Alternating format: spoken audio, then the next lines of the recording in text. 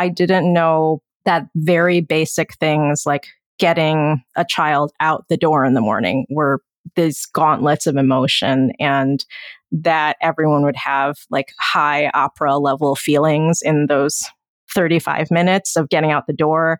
But in those moments when the whole neighborhood is passing by you and you're just there, like raising your voice at your child, and like all of West Philly was turning around and staring at me, I think I didn't realize like how many feelings I'd go through in that 20 minutes. And I think the book gave me an outlet for where those thornier feelings could go. I'm Jordan Kistner, author of the essay collection Thin Places, and this is Thresholds, a weekly series of conversations with writers and artists about moments of epiphany or transformation that changed their lives and their work. A moment that they stepped across, like a threshold, into something new, and the way that experience changed everything they wrote afterward. Jasmine Chan's debut novel is called The School for Good Mothers, and it's one of the breakout books of this year. Her protagonist is a woman named Frida, who's trying to work full-time and single-parent a 2-year-old, and they're not sleeping much. And in a moment of exhausted irrationality, Frida walks out to buy a coffee and leaves her daughter home alone. A neighbor calls the police, and Frida is separated from her daughter, charged with neglect, surveilled round the clock, and sent to the School for Good Mothers for a mandatory year-long re-education. This book is thrilling and terrifying and precise, an investigation of how society imagines the quote-unquote good mother and how far we're willing to go to punish women who violate that image. Chan based the book on a true story, and so I was excited to get to talk to her about the headline that inspired her, the fact that she wrote this book as she was deciding to become a parent herself, and the way she overhauled it once her daughter was born. Here's Jasmine Chan.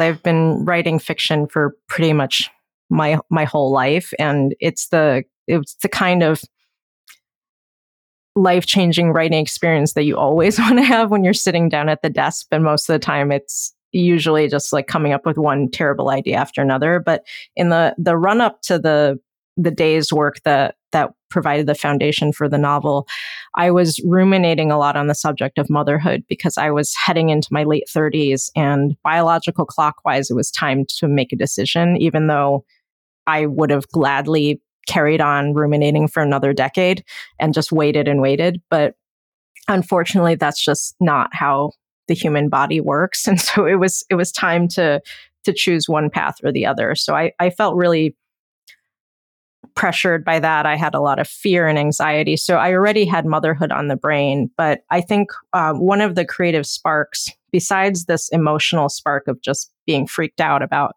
becoming a mom, one of the creative sparks also came from a Rachel Aviv article in The New Yorker in late 2013 called Where Is Your Mother? And that nonfiction piece, which is brilliant and devastating and really should be read by lawmakers all over the country. And unfortunately, a lot of the really urgent writing about the subject of family separation doesn't necessarily get read by the people in charge. But I read that piece, and it's about a single mom who leaves her son at home, her toddler son at home for a number of hours, and the neighbors call the police when they hear the child crying. And after that day, she never gets him back. And that story just really lodged into my subconscious and made me so angry on that mother's behalf. And I didn't sit down with a notebook and think, oh, this could be the beginning of a larger project that's going to take years of my life. It was more that something about that story just stayed with me, so that months later, when I was coming up with short story ideas, I ended up developing these characters and the idea of the school sort of based on the idea of surveillance and control, and the question of whether or not it's possible to have any sort of justice if there's one set of universal standards applied to parents from all different backgrounds. Yeah. Why do you think that I read that story too. Is so good. It's just such an incredible piece of work. But I wonder why that felt like the story that really stuck with you? You know, I'm always sort of curious about the logic to the things that attract us or like attach themselves to us. And do you think it was simply because you were considering motherhood for yourself, or was there something else about that that kind of, I don't know about appealed, but like attracted you? You know, if I was to have to say one thing that attracted me about the story, I felt really, really angry on that mother's behalf that it felt like they were erasing the son's cultural identity in addition to severing the tie with his mother. Because if I am remembering correctly, in the Rachel Aviv piece, the mom had asked the government to place her child with an Arabic speaking family because that's how she was raising him. And it felt like by placing him with a white American family, they were not just taking away his family, but his heritage. And so the way they treated the mom as an immigrant, and that just made me enraged because it felt like they were holding her to a very, very American set of standards that I'm not sure that I could pass those standards in terms of being the correct amount affectionate, in terms of speaking in a certain tone. I mean, I think if most people were held to those standards, they wouldn't necessarily pass. Yeah, I mean, that really was something that I was reflecting on when I was reading the novel, which is that in the school, the kind of motherhood being taught feels very culturally specific, but also it feels like there's an extrapolation of maybe like a pretty reasonable principle, like you should try to speak gently to your toddler, into this place where you must always be speaking gently to your toddler, no matter what's going on, no matter, you know, that becomes an impossible bar to hit, right? This demand for unfailing perfection, unfailing adherence to some idea of maternal behavior that is itself pretty cultivated. It's not necessarily natural or universal. Right. I was taking some ideas that started in a reasonable place and definitely just pushing them to their furthest extreme for the purpose of social satire. And I was taking ideas that are logical, such as pay close attention to your child, like make good eye contact. But in the world of the school, the moms are punished for not maintaining eye contact or not maintaining a correct tone of voice. So it's taking the reasonable idea of like keep an eye on your child to say like you're going to have to face consequences if you ever look away. Right. And some of the people have been, I don't know, would you use the word institutionalized, confined, have been sent to this school for things that feel unpreventable, just things that happen in the course of a kid's life, like a kid falls out of a tree and breaks his arm.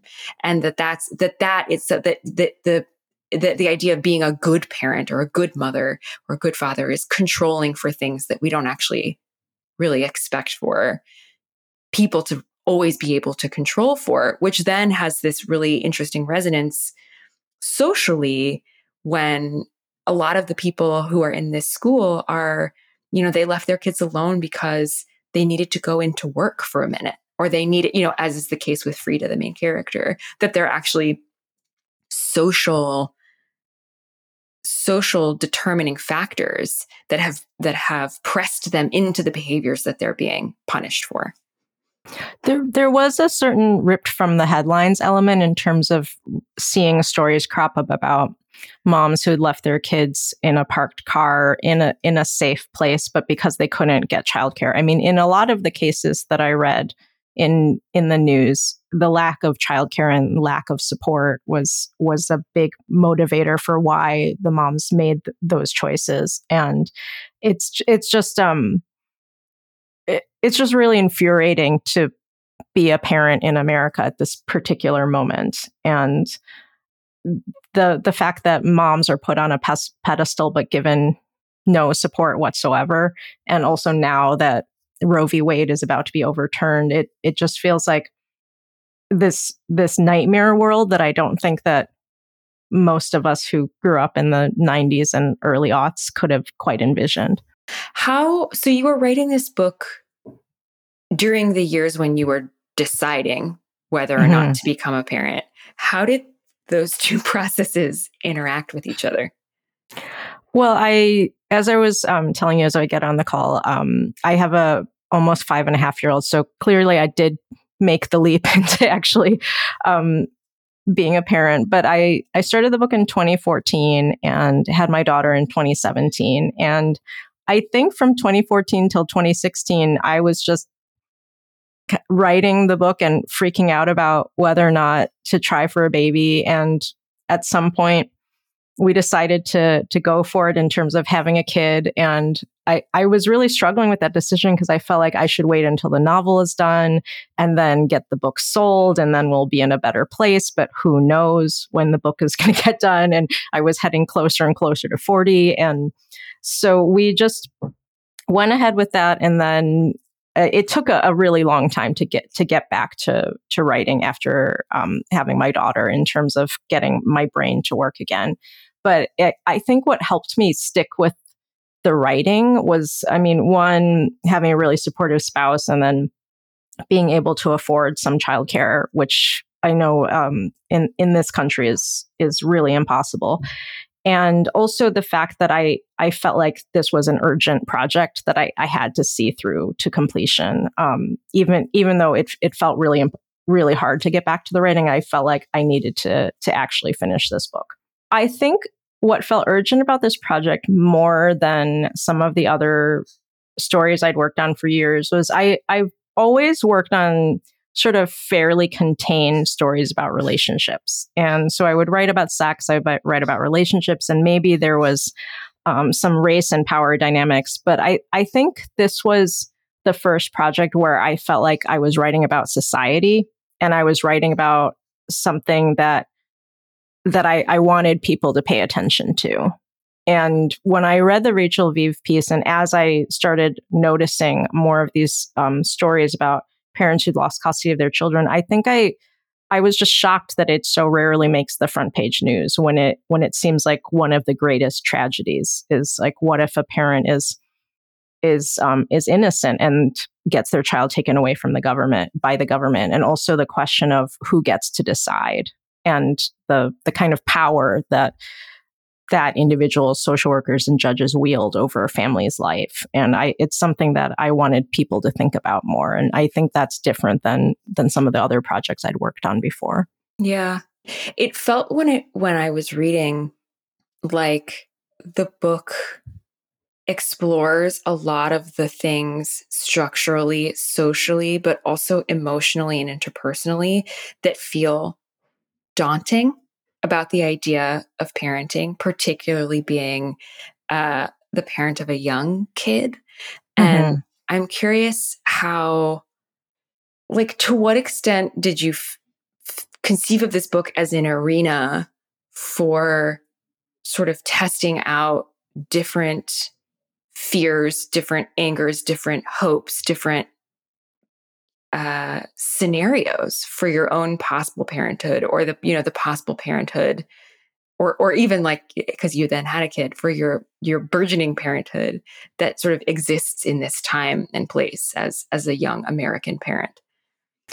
Well, I will say that I had a full draft of the book done by the time my daughter was born, and I was in the process of rewriting those individual chapters into chapter-shaped chapters rather than this big blob, which is what I had before. But I will say that the whole book had to be rewritten after having my daughter. I just got so many things wrong, like really basic things, like I had the toddler speaking in complete paragraphs because I had no idea how much a toddler spoke. Right.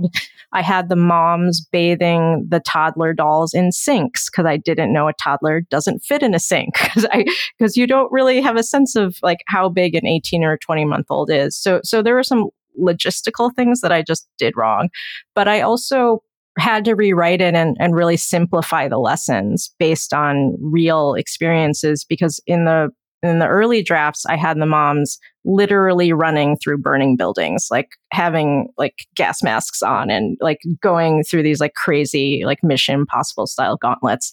And I think I realized in revising that I didn't have to hit the point quite so hard and that it would be possible to illustrate my point in a much quieter way. And I didn't know that very basic things like getting a child out the door in the morning were these gauntlets of emotion, and that everyone would have like high opera level feelings in those 35 minutes of getting out the door.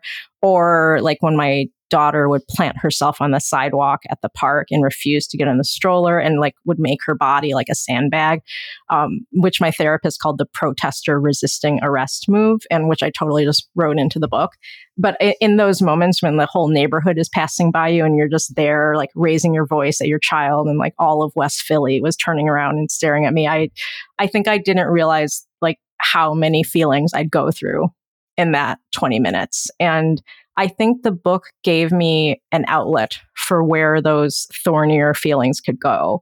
So that I was a little more forgiving of myself as a parent, and also so that I didn't obsess quite as much about my performance as a mom, because I was writing about the problem of these impossible standards. So I think I was a slightly less judgmental of myself. So in that way, I think real life motherhood informed the book. But also, once you're in the trenches of parenting an infant and toddler, people just say the craziest things to you. And so the book gave me a way to talk back to that, even if I didn't want to get into it with every mom on the playground. Can you give me an example? Oh, I, with all due respect to the person who I have quoted many times, it's okay. I'm sure she's not following the press for this book. But one of the other moms at my daughter's preschool in West Philly, I think she meant well, but I remember being so mad because she referred to my daughter as nonverbal, even though my daughter was 20 months old at the time and her daughter was 6 months older. So her daughter was speaking a lot more because her daughter was just older. Mm-hmm. But I think she referred to my daughter as nonverbal, which I was like, oh my God, I can't believe we're even classifying this. They're just starting preschool and they're basically babies. And she was telling me about this book that she read about how you need to speak like 10,000 words a day to your child, like from the time they're born, in order to get them kindergarten ready. So like when they start kindergarten, like nothing is going to be holding them back. They're going to be like as verbal and ready to like achieve things in school. And I remember just filing that away thinking that is one of the craziest things I've ever heard. And so, and like, I think it's based on like a real parenting book that exists, but people just like come out and tell you stuff like that. And I'm sure it reveals a lot about them and their preoccupations, but the world just projects a lot of things onto you when you're pregnant and then when you're a mom. Yeah, that's wild. Imagining offering that piece of information or judgment couched as information to another parent.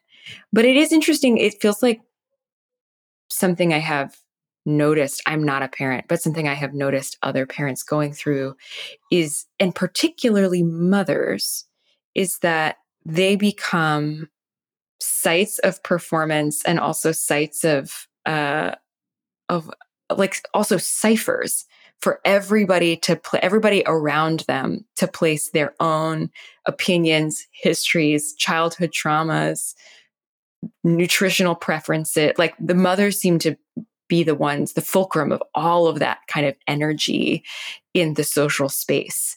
And part of what they seem to have to do is to be the filter, be the mediator between that kind of judgment and energy and their kid. And sometimes and figure out a way to manage it.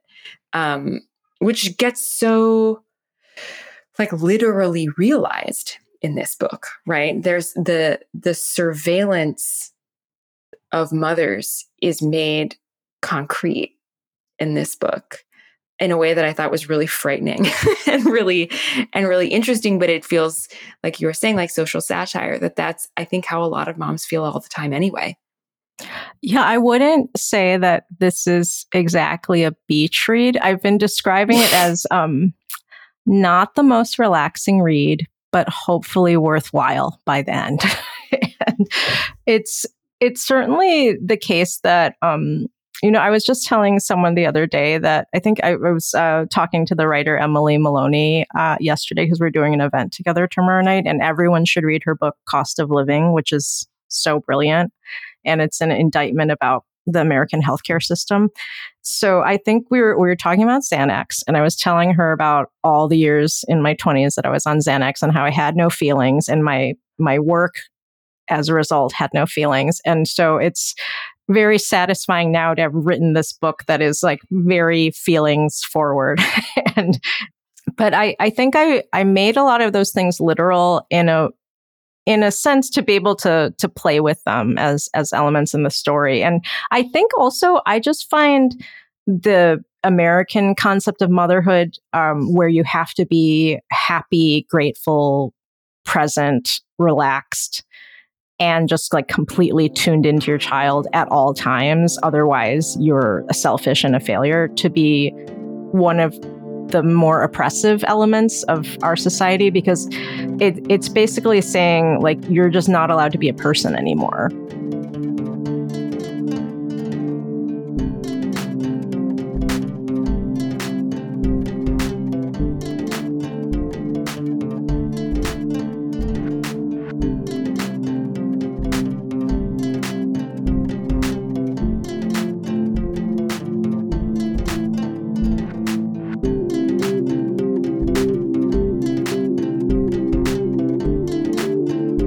When you were finished, or I guess now that, you've been finished with the writing process for a while and you're sort of seeing how the book lives in the world, has anything changed about the way that you think about motherhood, or think about these issues? Like, did the process of writing and completing this novel that is in part kind of a thought experiment or a social critique change your relationship or your view on these issues? I'm not sure that my feeling about these issues has changed since I started the project, but I think the world around the book has changed a lot, so that the book is emerging at a time when women's rights are under attack, when the needs of mothers and children and families are even more desperate. And so I think the book reads as maybe much more realistic than I intended. And that is something that's like way outside of my control and like quite depressing when I think about it. Because I mean, one does not want one's dystopian novel to seem like ultra realistic, because It just means the world has gone to pieces.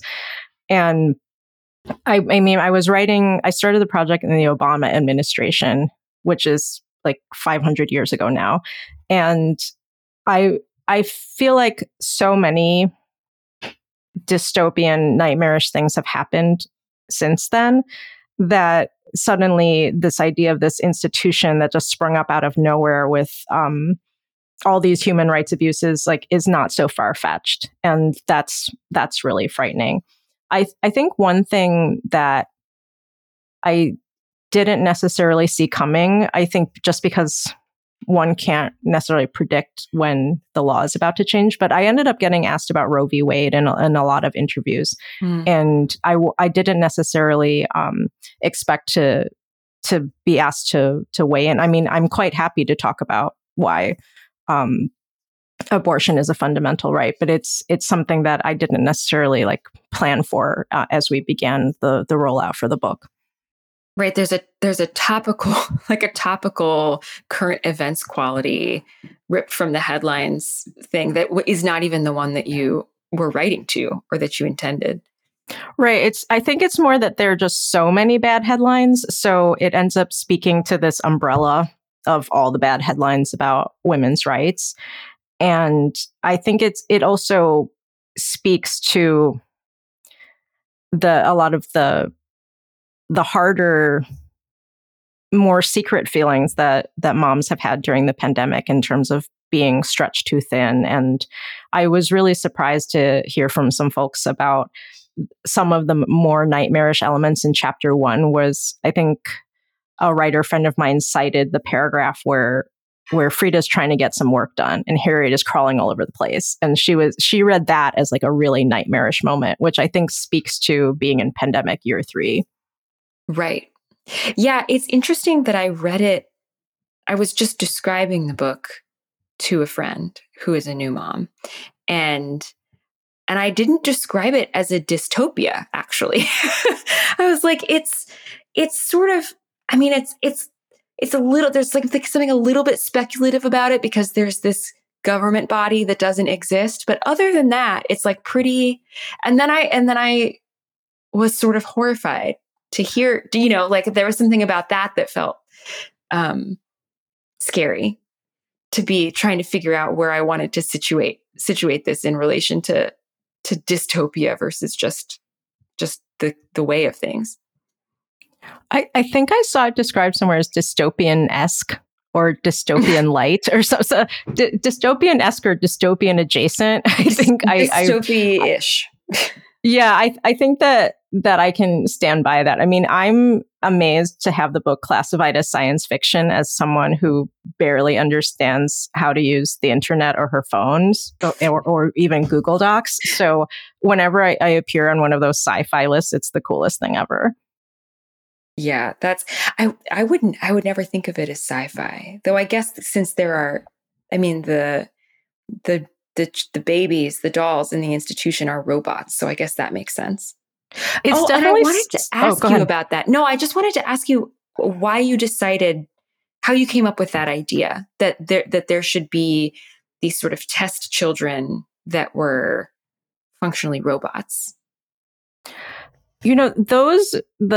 Those elements of the story were all there from the very first day of drafting. So it's been, I feel like I'm almost like telling a tale about where the ideas came from, because it's one of those things where I had the rare case of an idea arriving fully formed. And I think if I were to try to tease out some of the inspirations, the Rachel Aviv article that we've referred to a few times really stayed with me because it was so chilly and clinical in the way they talked about things like love or maternal feeling or I think like trying to treat some abstract concept like maternal instincts as something that you could quantify just felt really scary. So I think in that way, that original story reminded me of science fiction. And I think however the stew of inspiration and imagination works, that turned into actual, like in a sci-fi direction in my work. Mm-hmm. Yeah. I realized we sort of gotten away from that first day, which was what we started talking about. And I wanted to ask you more about how that day felt. How did that writing day feel to you? I wish I could have that kind of writing day all the time, and I certainly need it to happen again. And I mean, I'm in a space where I haven't written fiction in a long time because we've been promoting the book for about a year now, and I'm just trying to get my brain back. But I think what was so exciting was it was total immersion. I had no idea what time it was. I think I write longhand, so I was very much like not keeping track of the time. And I think I wrote for 3 hours, ate some food, wrote for another 3 hours, but I never have writing days like that. And I think the dream for me when I'm writing is always to have the feeling like you're flying, like you can do anything. I'm not worried about the final result. I'm not worried, like, is this going to be the beginning of a story? I'm just totally lost in really following the sentences, like just like putting one sentence after another. I tend not to think about theme or character or plot or intention or any of the things I'm probably supposed to be thinking about when I write. And as a result, it makes editing and pitching and like developing marketing materials kind of tricky. But I think I like to write based on sound and rhythm of the sentences and momentum and like creating energy that way. And I think I just trust that my intentions and preoccupations will come through in the writing itself. Because if I think too hard about what I'm trying to say or what I'm trying to make, I think I just end up being too critical. Yeah, that's so interesting. The writing by sound, just sounds familiar to me. I feel like I do that too, but I don't hear a lot of people talk about that when they're talking about their writing process. What about the sound of this story or this world felt like good to you? I think I locked into the sort of deadpan, very direct, sort of arch, cold tone of the school, like pretty much from that first draft onwards. I mean, that probably describes a lot of my work. I mean, I tend not to be a simile and metaphor person. I mean, I aspire to, but I tend not to go in that direction in terms of what I've done in the last 10, 12 years or so. And I think I used to go in the direction of like more figurative language, but I think things have gotten much more direct. I think one of my teachers described it as a deceptively simple style because the goal is always to make it feel totally effortless to the reader, but a lot of editing and tinkering goes into that. And I think what I wanted to do in this book, and I'm so happy to have a chance to talk about like the nerdy technical stuff, by the way. And I think what I was trying to do in this book is I knew that I was leading the reader into like fairly dark, sad territory, but I wanted the actual pace of the sentences and the rhythm to have like a la la la fun with Dick and Jane kind of feel, like an almost like jaunty pacing, so that you'd be carried along by the rhythm of the lines and the flow from one paragraph to the next, even though I was leading you to a sad place. Mm-hmm. So I think you can keep readers turning pages, not just based on the suspense, but also on like the sentences themselves. Yeah. If I'm going to ask an even nerdier question. I love it. Thank you. Do you feel like you need to then shorten your sentences in particularly dark moments, or is it that you're changing the rhythm between sentences? Like in the moments of like compressed emotional experience, of which there are many in this book, what's the thing you feel like you need to do at the sentence level to not alienate the reader or have them sort of drop off or get overwhelmed?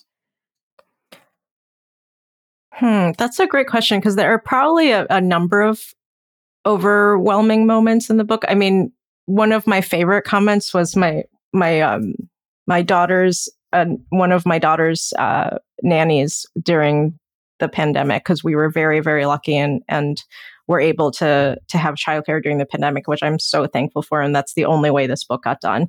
When she did read The Galley, I know she was telling me at some point that she was reading and reading. At some point, she had to put the book down because she was crying so much she could no longer see. Oh no!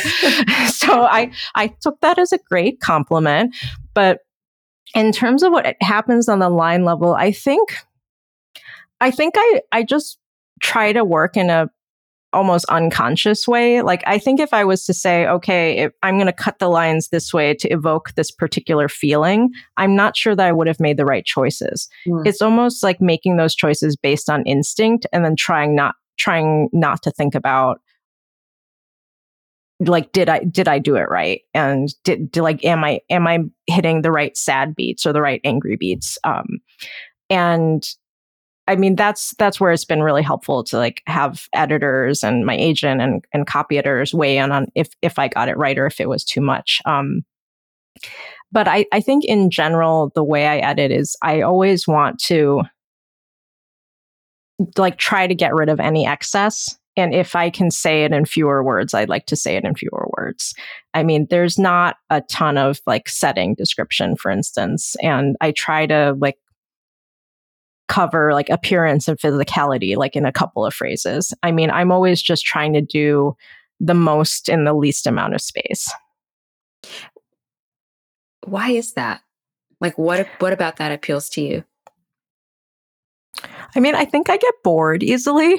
And also, I mean, my whole job life has been as an editor. So I have almost probably done more editing in terms of life hours than writing.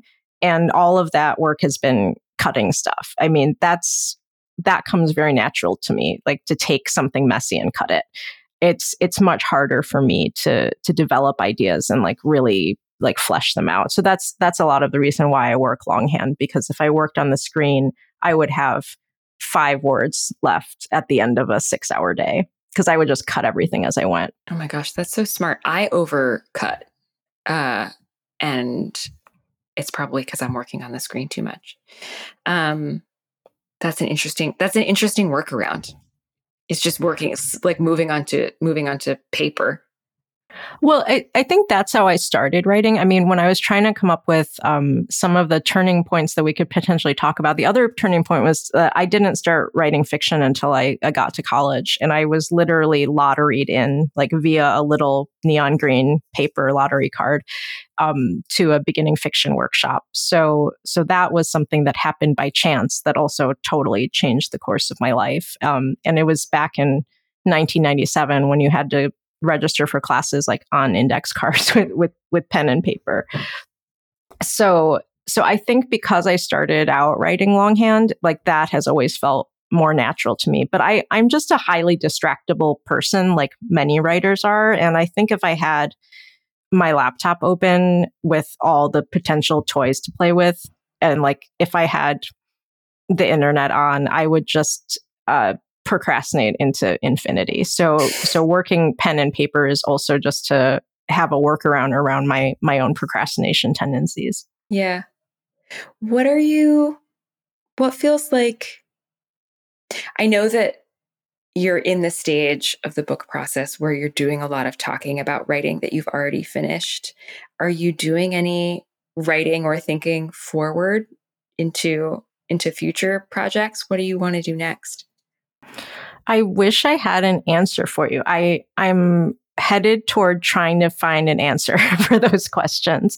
I just received the most amazing news on Friday that I got a spot at the artist residency, the Ragdale Foundation in Lake Forest, Illinois. And I mean, it's the best news ever, like a gift from the gods, really. So in about 3 weeks, I'll be going there for 3 weeks, and my husband was happily volunteering to do 18 days of solo parenting. I am really, really, really lucky to be able to do this. And I think while I'm there, I just want to learn how to dream again and not worry about what the finished product will be, because I've definitely received the advice that before your first book comes out, you need to have another project underway. I didn't really know what to do with that advice because it takes me a really long time to come up with new ideas. And I'm not someone who would ever sit down and think, okay, today I'm going to begin book 2. Here are my ideas for book 2.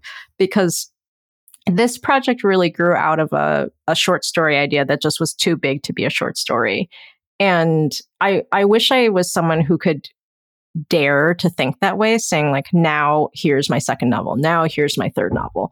But I think I just want to like learn how to play and dream and like have fun with the process again, because we've been talking about, and I've been talking about my book as this finished linear organized process, when actually like it was just like a very messy up and down stretch of many years.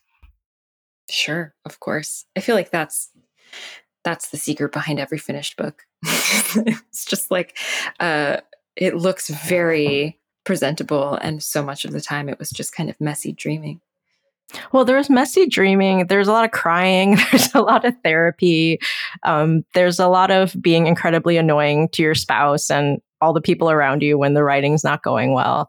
And also there's just so much uncertainty because, I mean, for me, I'm not a fast writer, and the end was nowhere in sight for many, many years. And so I'm of course like completely delighted with how this year has gone, but for the longest time, the goal was just finishing the book. And it has felt in like each step, like finishing the book, signing with an agent, selling the book has felt impossible until I was on the other side of it. Yeah. Well, I'm excited for you that you get to go back to dreaming. Good luck with it. Oh, I'm so excited. I'm there for 18 days. And of course, I already made a stack of 18 books to take with me, even though that's insane. Perfect. No, that's exactly right. Oh, that makes no sense. But I'm just so excited, and I'm excited to think about the act of creation again and like focus on art making.